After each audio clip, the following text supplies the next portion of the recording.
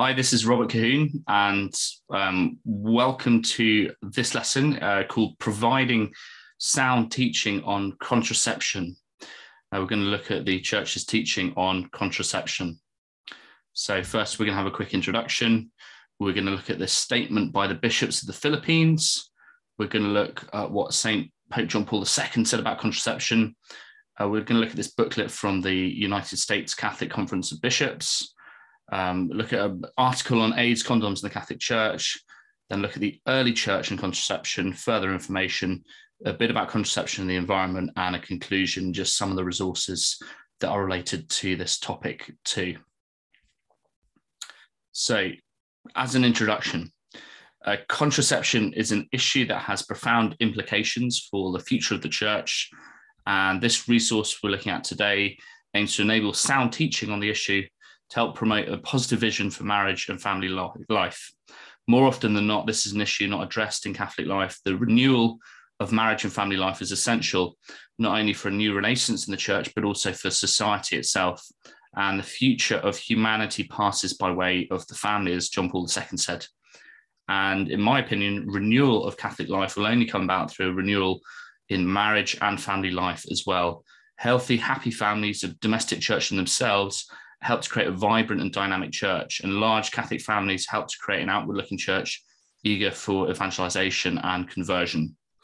Well, in England, the Protestant Reformation, the catalyst of the Henrician Reformation was the divorce crisis, the first divorce of Henry VIII. He decided to break his ties with Rome because of his desire to marry Anne Boleyn, to have a legitimate male heir, and this led to the dissolution of the monasteries. Liquidation of Catholic life in England followed in the 16th century. In other words, a major reason for the desecration of much of Catholic life in England was down to the malpractice and dysfunction of the family life of the king. If it only took one marriage to bring the desecration of Catholic life in England, how many lives would it take to restore it? Well, just a bit of thought for you there. So we've got this incredible statement by the bishops of the Philippines in 1990. And the bishops of the Philippines made this remarkable apology for their failure to teach the church's teaching on contraception. They said, "It is said when seeking ways of regulating births, only 5% of you consult God. In face of this unfortunate fact, we, your pastors, have been remiss. How few there are among you who we have reached. There have been some couples eager to share their expertise and values on birth regulation, and others. They did not receive adequate support from their priests. We did not give them due attention, believing then this ministry consisted merely of imparting a technique best left to married couples. Only recently we have discovered how deep your yearning is for God to be present in your married lives. But we did not know then how to help to discover God's presence and activity in your mission of Christian parenting. Afflicted with doubts about alternatives to contraceptive technology, we abandon you to your confused and lonely consciences with a lame excuse. Follow what your conscience tells you. How little we realized that it was our consciences that needed to be formed first. A greater concern would have led us to discover that religious hunger in you." So what an incredible statement by the bishops of the Philippines, apologizing to lay people for their failure to teach the church's teaching on contraception. And, they believed things that weren't really true, and they really came out and fully apologized. And look how remarkable family life is in the Philippines. Many wonderful Catholic families coming from that country. So we're going to look at what Pope John Paul II said about contraception now.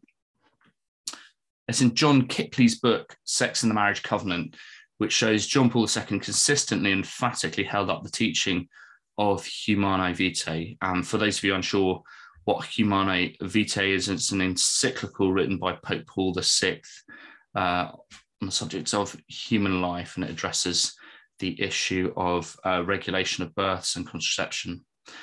It's in light of Lumen Gentium number 25, which states, "The mind and will of the pontiff can be known from frequent repetition of the same doctrine and must be respected as divine and Catholic truth in matters of faith and morals." John Paul II said that marital non-contraception is a teaching whose truth is beyond discussion. He said that on June the 5th, 1987. Is a teaching which belongs to the permanent patrimony of the church's moral doctrine and a truth which cannot be questioned, on March the 14th, 1988.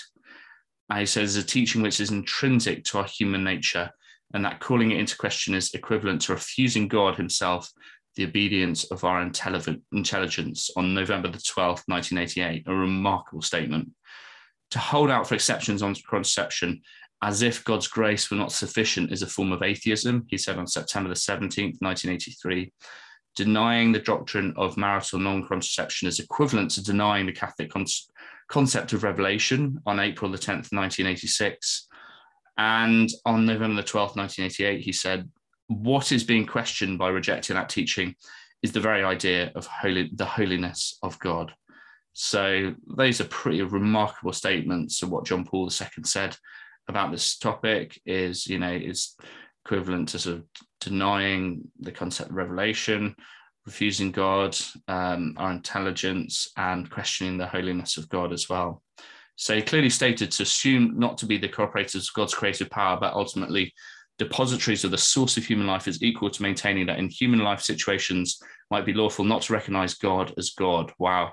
In other words, we like to put ourselves in the place of God when we refuse to cooperate with him.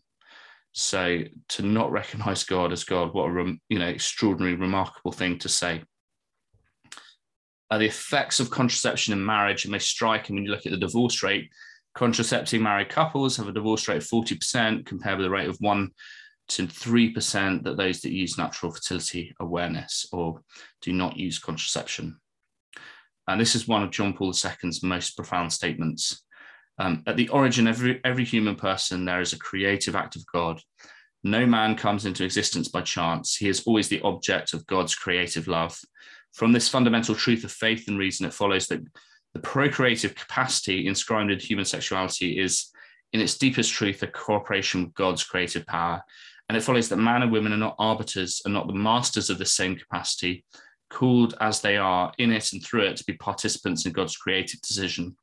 When therefore through contraception married couples remove from the exercise of their conjugal sexuality its potential procreative capacity, they claim a power which belongs solely to God, the power to decide in a final analysis the coming into existence of the human person. They assume the qualification of not being cooperators in God's creative power, but the ultimate depositories of the source of human life. In this perspective, contraception is judged objectively so profoundly unlawful as never to be for any reason justified. To think or say to the contrary is equal to maintaining that in human life, situations may arise in which it is lawful not to recognize God as God. And that was October the 10th, 1983 in the Observatorio Romano. Wow, to say not to recognize God as God, that's really full on, really profound statement from John Paul II there. So there is a booklet by the United States Conference of Catholic Bishops, and in this booklet it shows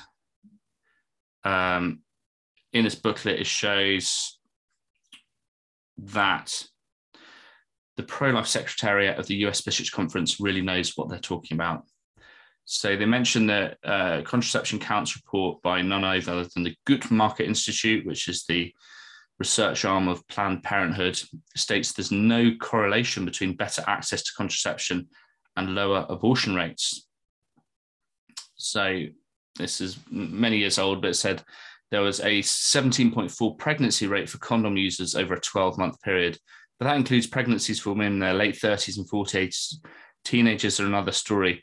23.2% who rely on condoms will become pregnant in a year. So there's a very high pregnancy rate for condom users over a whole year period. And condom failure rates for STDs are even worse. In an article in the Journal of Sexually Transmitted Diseases by Fitch and al. Said that none of the studies they showed show any STD risk reduction for condom users, not even for those who always used condoms. So that's something that really, is contrary to the safe sex message that's been promoted by the government. Hormonal contraceptives are not medication, but steroids intended to disrupt a normal functioning reproductive system. The World Health Organization recognizes estrogen in combined oral contraceptive pills as carcinogenic. Women who took combined oral contraceptive pills, COCs, before age 20 increased their risk of dying from breast cancer by 820%. In addition, Norplants, rods implanted under the skin, fell from grace when their side effects, depression, excessive bleeding, weight gain, and strokes became known. The intrauterine device had been linked to pelvic inflammatory disease, might interfere with implantation, causing early abortions. The progestins and all forms of hormonal contraception taken daily or long-term cause changes in the uterine lining, including atrophy. The popular Ortho-Evra patch has been linked to 23 deaths of healthy young women from fatal blood clots, heart attacks, and strokes. We could go on and on about this topic of some of the bad health side effects of contraceptives. But what's the good news? Good news is natural fertility awareness really works. And there's different ways of practicing it. Through this message, couples are able to space the birth of their children, limit the size of families in ways obedient to Jesus Christ and his church, to avoid the sin and medical complications of contraception. So you can use natural fertility awareness according to the teaching of the Catholic Church in an ethical way. I've got a whole nother talk on that also.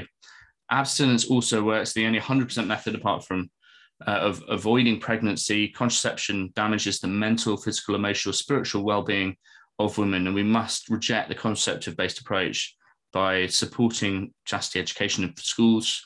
For example, daughters and sisters in Christ deserve to grow up in healthy, free of preventable diseases that can last a lifetime. So we get on to an article now about AIDS, condoms, and the Catholic Church. So Pope Benedict went on a mission trip to Africa. He was talking about HIV/AIDS on board a plane on his apostolic visit to Cameroon when he was Pope. And he said the problem of HIV/AIDS cannot be overcome by mere slogans. The soul is lacking. If Africans don't help one another, the scourge cannot be resolved by distributing condoms. Quite the contrary, we risk worsening the problem. He suggested the humanization of sexuality, true friendship, would bring solutions and help those who suffer. Well, Jon Snow used to be the Channel 4's news head anchor in the UK, and he said that the Pope, with this policy, had condemned many Africans to death, and his assertion is completely false. The Catholic Church provides 25% of the total care given to HIV/AIDS victims, placing itself among leading advocates in this field.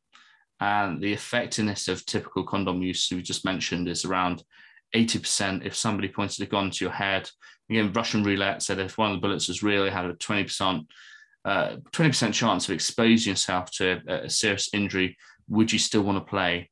If condoms don't provide total protection against a deadly disease, in fact, they lull many people into a false sense of security. And there's considerable risk of slippage or breakage with condom use, leading to failure of contraceptive use, exposure to all the STDs, as I just mentioned earlier. So HIV/AIDS dramatically reverses the role of sex and activity that brings the gift of life to one that ends up killing you. When sex is understood and lived as a gift between man and woman, exclusive, fully committed relationship, the probability of contracting HIV/AIDS declines dramatically. Promoting monogamy and abstinence is good because people are capable of living this life, and it will stop the disease dead in its tracks. And it's ideologically flawed to promote condoms in countries where there's serious malnutrition, even starvation. Rather than sending food, clean water, help with education, agriculture, why would we patronize many of these countries, bombard them with condoms? You can't eat them. Many young men in Africa refuse to wear them due to personal taste, let alone, there's no food, education, water, shelter. These are the most important things before providing contraceptions as aid. And a key way to support development in Africa is concentrating on indispensable goods rather than ideology.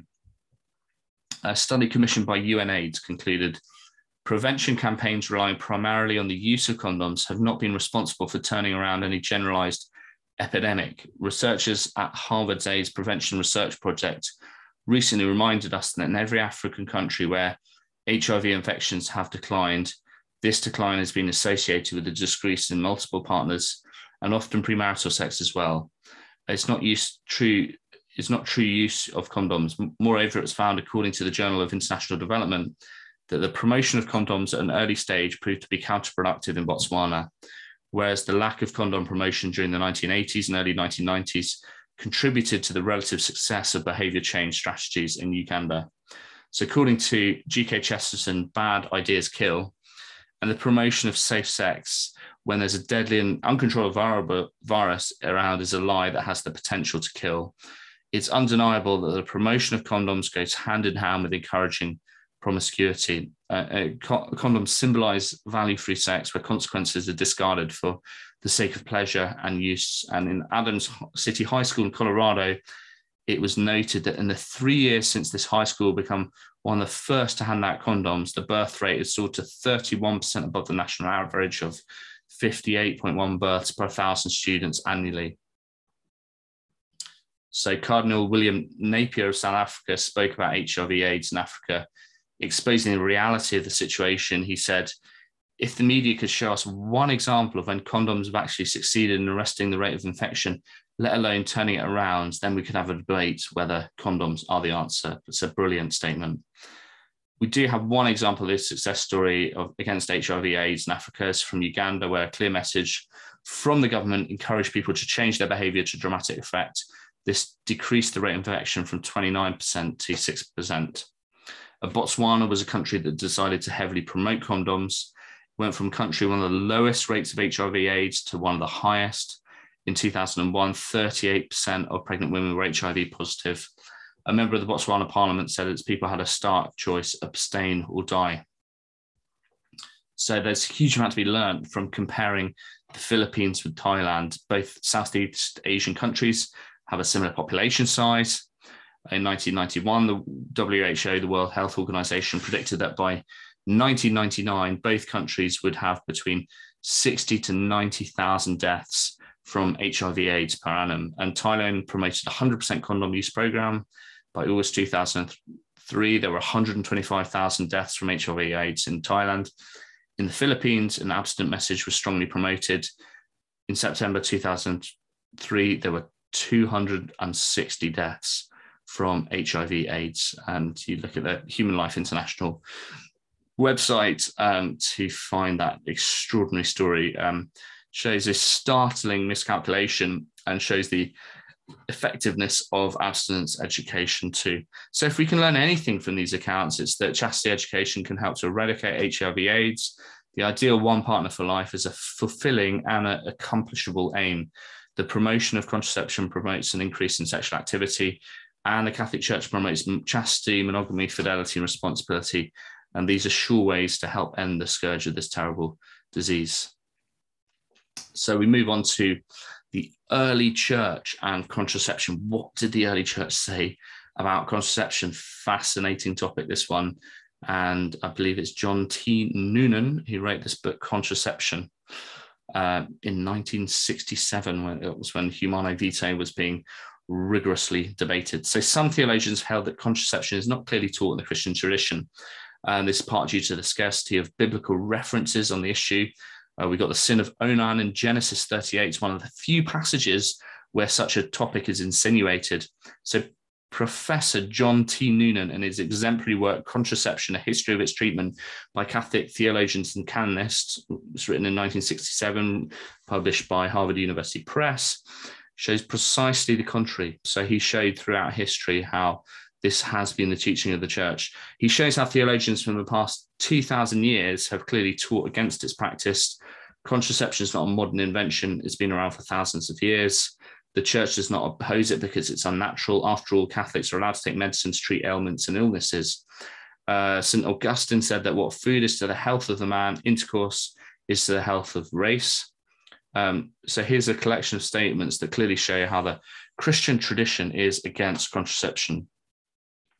So it starts pretty strongly. St. John Chrysostom held that contraception was worse than homicide. It was a mutilation of nature. wives are married to husbands for companionship and procreation of children. He states that there are two reasons why marriage was instituted. You may live chastely, you may become parents. He goes on to say there's one occasion for marriage, you may not commit fornication.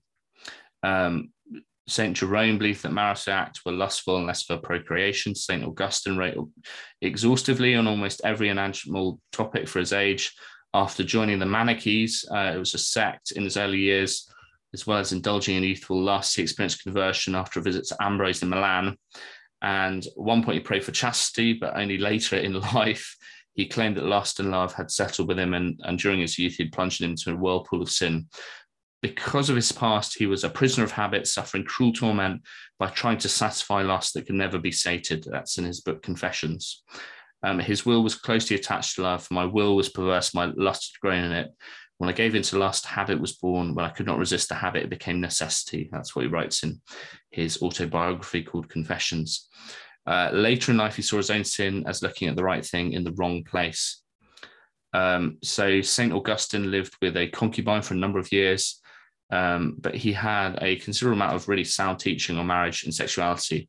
He believed that sex was a life-giving process that was sacred, cooperation with God, it should be kept immune from interference. Marriage was something to be good because it provided offspring fidelity and symbolic stability. The procreation of children, the first and natural and lawful reason for marriage. Augustine believed that man's generative parts will not obey reason. He scholarly attacks on the Manichees after his conversion.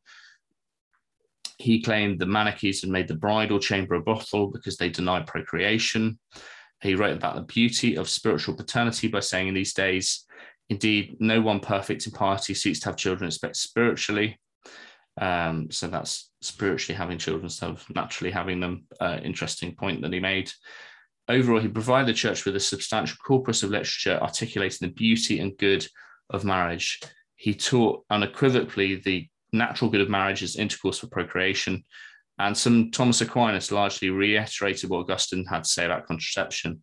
He was ready to cheekily remark that copulation, even among the animals, produces a sweet society, and that's in the summer against the Gentiles. St. Cyril of Alexandria defended marriage as wholly good only when used for procreation. That's in Adoration in Spirit and Truth. The first apparent church legislation against contraception stated that if a woman took steps so that she may not conceive, she'd do penance for 10 years. That's from Martin and chapters from the Synod of the Eastern Fathers. In the 13th century, St. Albert taught that every marital act frustrating its essential and natural end is vain and evil. During the Reformation, St. Francis de Sales proclaimed that procreation is the primary and principal end of marriage. That's in the Introduction to the Devout Life. Even all the Protestant reformers were opposed to the practice of contraception. So Luther, Zwingli, all of them, were opposed to this. This was the common teaching of the age at the time of the Reformation.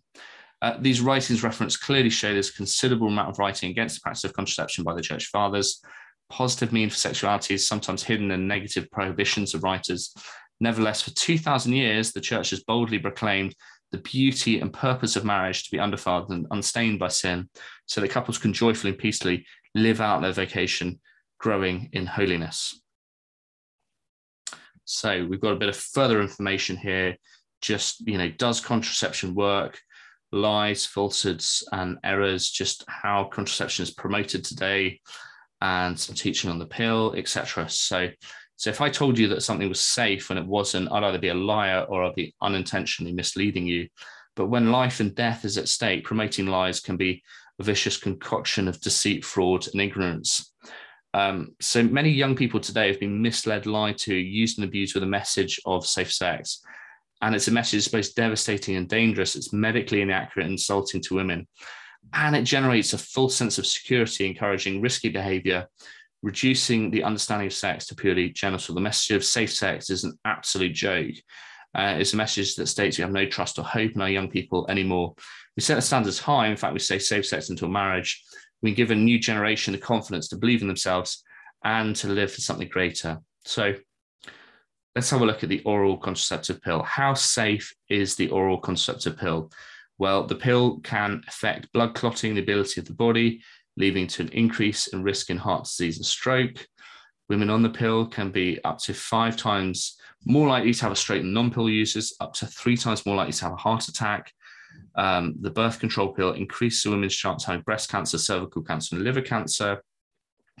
21 out of 23 studies of women who took the pill before their first child showed increased risk of breast cancer. And birth control pills meddle with a woman's immune system, making her more likely to contract certain sexually transmitted infections. So, contrary to popular belief, the birth control pill can also be an abortifacient. You just have to look at Randy Alcon's book, Does the Birth Control Pill Cause Abortions? You can find it online. It goes right into that topic. This means that the pill can cause an induced abortion in early pregnancy. As the pill has the same side effects as pregnancy, it means it can bring weight gain, moodiness, skin change, and nausea. Alfred Kinsey stated, the risk of sounding repetitious, so I'd remind the group, we have found most highest frequency of induced abortions in a group which in general most frequently used contraceptives. So the pill can cause more than 150 biological changes in a woman, according to the textbook of contraceptive practice. This can include gallbladder disease, headaches, bleeding irregularities, ectopic pregnancy, yeast infection, changes to the curvature of the eye, excessive hair growth in unusual places, acne, partial or complete loss of vision. Many side effects of the pill that yet to be fully understood in the way they damage and upset the delicate yet beautiful aspects of womanhood. The pill is supposed to bring great liberation to women, but in the words of Christopher West, contraception is a sure way to keep women in chains. Treating women's fertility like a disease promotes a warped view of freedom and safety. Well, so that's the oral contraceptive pill. Let's have a look at the male condom. So according to the authoritative publication Contraceptive Technology, after the use of just 10 condoms, the probability of at least one failure is 57%, and failure results in exposure to all the STIs that a partner has and may result in pregnancy. Within a year, 50% of sexually active women whose partners use condoms for contraception become pregnant, according to Contraceptive Technology. After 2 years, it's 28%. 3 years, it's 39%. After 4 years, it's 48%. After 5 years, it's 56%. And yeah, perhaps that's why we've got over 200,000 abortions in the United Kingdom. The British Medical Journal showed in 10 studies worldwide, the widespread availability of contraception made no appreciable difference in the attempt to reduce abortion rates. Well, here's a real message, contrary to this safe sex message. Condoms do not protect against sexually transmitted infections. Very few people know that condoms do not prevent against all sexually transmitted infections. The US National Institutes of Health reported in July 2001 that condoms didn't provide universal protection against 8 of the major STDs or STIs, as they're now known. The panel of researchers found just 2 areas of condom effectiveness, both of which was significantly limited: the heterosexual transmission of HIV and the female-male transmission of gonorrhea. But this constitutes just 2% of all STDs. Not a great deal of evidence to show that condoms provide suitable protection against gonorrhea for women. And this is of concern because gonorrhea can lead to ectopic pregnancy, pelvic inflammatory disease, and infertility in women as well. Our generation has been forcibly told by medically inaccurate information that states be safe, use a condom. Adverts and messages from the National Health Service attempts to convince us of this message. But safety and protection are usually things that need against your enemies, not against your most closely loved ones. And the barrier in a relationship is a hindrance to communication and intimacy. Nobody wants a love life full of compromises, conditionality, and concessions. And the term safe sex was replaced with safer sex when it was realized how unrealistic this notion was to begin with. So one doctor compared the use of condoms to playing Russian roulette. The US Department of Health reported that 100 women whose partner used a condom in a year, 3 to 36 will become pregnant. And one study shows condoms can cause irritation or allergic reactions. Up to 80% of unplanned pregnancies result from failed contraception. Reliance upon condom use alone will not reduce teenage pregnancy rates if a false sense of security encourages more intercourse. And other reports show there have been higher unwed birth rates among sexually experienced teens despite increased condom use. So the risk displacement theory describes that if there's a perceived increase in safety, there will not be a change in the risks involved. The introduction of seatbelts encouraged many drivers to drive faster due to a false understanding of safety. And this meant that seatbelts did not reduce the driving fatality rate. And likewise, if condoms give the appearance of safety for their customers, in reality, they've encouraged greater increases in unsafe sex. So increased condom use by teens is associated with increased out-of-wedlock birth rates. Not one country that has primarily used condoms as a primary means to prevent AIDS has had any success. And Father Paul Marks said, having traveled and worked some 70 countries, I find no country where contraception has not led to abortion, increasing fornication among the young, to divorce, and all those other evils today we see to make up this international sex mess. There's no condom for the heart of the soul. The very heart of trying to make safe sex is a total contradiction in terms. And sex is supposed to be a complete gift of self, a total gift of self. There's no form of premarital safe sex, spiritually, physically, or mentally. Full protection from pregnancy, disease, or having a heartbreaking is impossible. And no form of contraception is 100% effective. And our bodies are stubbornly protective of fertility. Safe sex is not safe for the soul. And condoms provide little or no protection against the deadly human papillomavirus as well. So the policy underlying the safe sex message is the young people not capable of controlling themselves, hence they should settle for mediocrity rather than living for greater things. And I think it's patronizing to young people who've got the capability of self-control, perfectly able to call to challenges and responsibility. Worst of all, that government works directly with organizations that financially profit from the promotion of contraception and abortion. Given that oral sex can transmit virtually every STI, it's time to let people know that the message of safe sex is out of date. That is great. So we have this article about contraception and the environment. Joel Brind, who's done some work on breast cancer and abortion, wrote recently on dangers of unintended consequences of synthetic, anabolic, carcinogenic, non-biodegradable sex steroid drugs, also known as the pill, oral contraceptives, or hormones. He explains the possible damage they do to breast tissue, the environment, and human fertility too. He said that few people are aware that pill, morning after pill, the RU4860 abortion pill, are also steroids. They use the same thought of synthetic steroids that are legal for professional athletes. In 2006, the World Health Organization acknowledged that some of the birth control pills and Pempro hormone replacement drugs cause cancer in the breast, cervix, and liver. The Observatorio Romano, that's the Vatican newspaper, reports these synthetic hormones may be the cause of soaring infertility in the world today. Certainly more studies are needed on this pressing issue. And the contraceptive pill is a major cause of male infertility in the West, also polluting the environment. According to Pedro Jose Maria Simon Castellevi, president of the International Federation of Catholic Medical Associations many years back, said the pill has for some years had devastating effects on the environment by releasing tons of hormones into nature through female urine. And the environmental lobby is yet to realize the damage that oral contraceptives may be doing to our ecosystem. Many still subscribe to the anachronistic message that humans are bad for the planet. The macabre myth of overpopulation has clearly been discredited. In fact, many Western nations are rapidly making the tradition to a predominantly elderly population, and Pope Benedict called for a human ecology. So to conclude on this sound teaching on contraception, young people desire to be told the truth, but today they're being told that adults that they can't handle the truth. St. Thomas Aquinas taught that we should follow our conscience when it is quite mistaken. He believed that to turn one's back on conscience, to turn away from moral authenticity. The church said everyone's bound to obey their conscience, and conscience frequently errs from invincible ignorance without losing its dignity. But ignorance or error is not excusable when it results from negligence in the pursuit of truth and goodness. And the Second Vatican Council said that conscience did not lose its dignity, but cannot be said of a man who cares but little for truth and goodness. Christian consciences are formed with the teaching of Christ, not by individualism.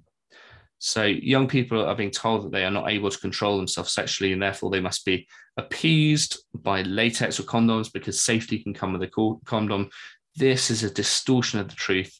And if young people knew that contraception does not prevent them against any STDs, universally, promiscuity would decline. Ignorance is not always excusable, and young people need resources to help them live a chaste life as well. So there's just some of the resources you can come across. You can look up about natural fertility awareness or natural family planning online. There's many centers. The billing ovulation method is one of the methods. There's an organization called One More Soul, talks about the harms of contraception. You've got the Pope Paul VI Institute, that promotes morally and professionally acceptable reproductive health services. It's Family of America, a useful organization promoting life in NFP.